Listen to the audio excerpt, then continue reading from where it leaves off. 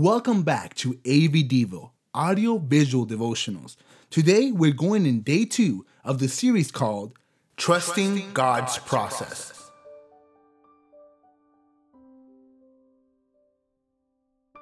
It's not only important to understand why trust is important as a whole, but why specifically trust is important to God. In Psalms chapter 20, verse 7, tells us that many will trust the world, not God.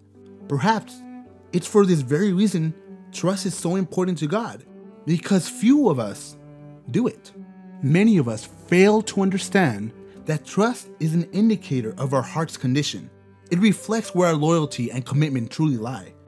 Trusting God in the midst of our trials and storms shows Him that we count on Him, not the world.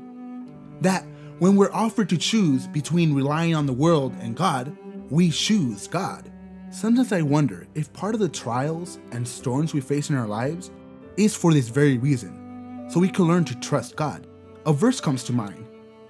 Let's look at Zechariah chapter 13, verse 9. Zechariah chapter 13, verse 9. Join me as I read. I will bring the 1/3 through the fire. I will refine them as silver is refined, and test them as gold is tested. They will call on my name, and I will answer them. I will say, "This is my people," and each one will say, "The Lord is my God."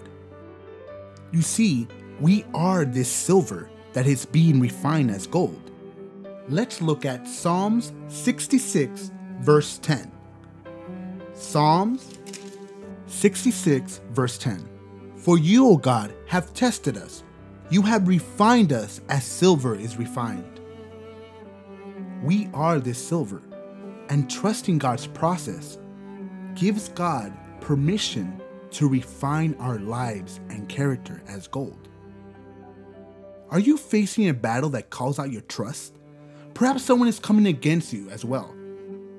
Or is there a situation at work or school that confronts you to operate out of fear?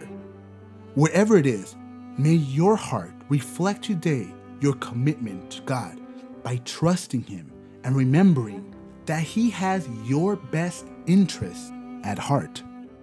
We know this as a fact. The Word of God in Jeremiah chapter 29, verse 11, it says, "For I know the thoughts that I think toward you, says the Lord, thoughts of peace and not of evil, to give you a future and a hope." We are all in God's hands if we allow Him to mold our lives. We must learn to trust His process, no matter how difficult or how hopeless the situation may be. I invite you today to choose to be someone committed to the calling, purpose, and God-ordained direction of your life. As we know, few will choose this path, but to those who do, watch God paint your story with vibrant colors only reserved for those who are faithful, loyal, and fully committed to Him.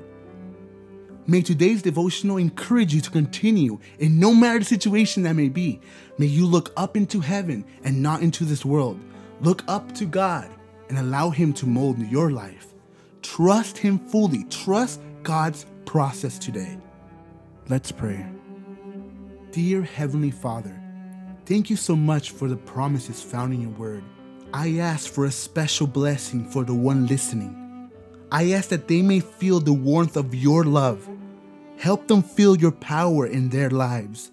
That no matter how hopeless or how terrible things may be, that they know that you are in control of their lives.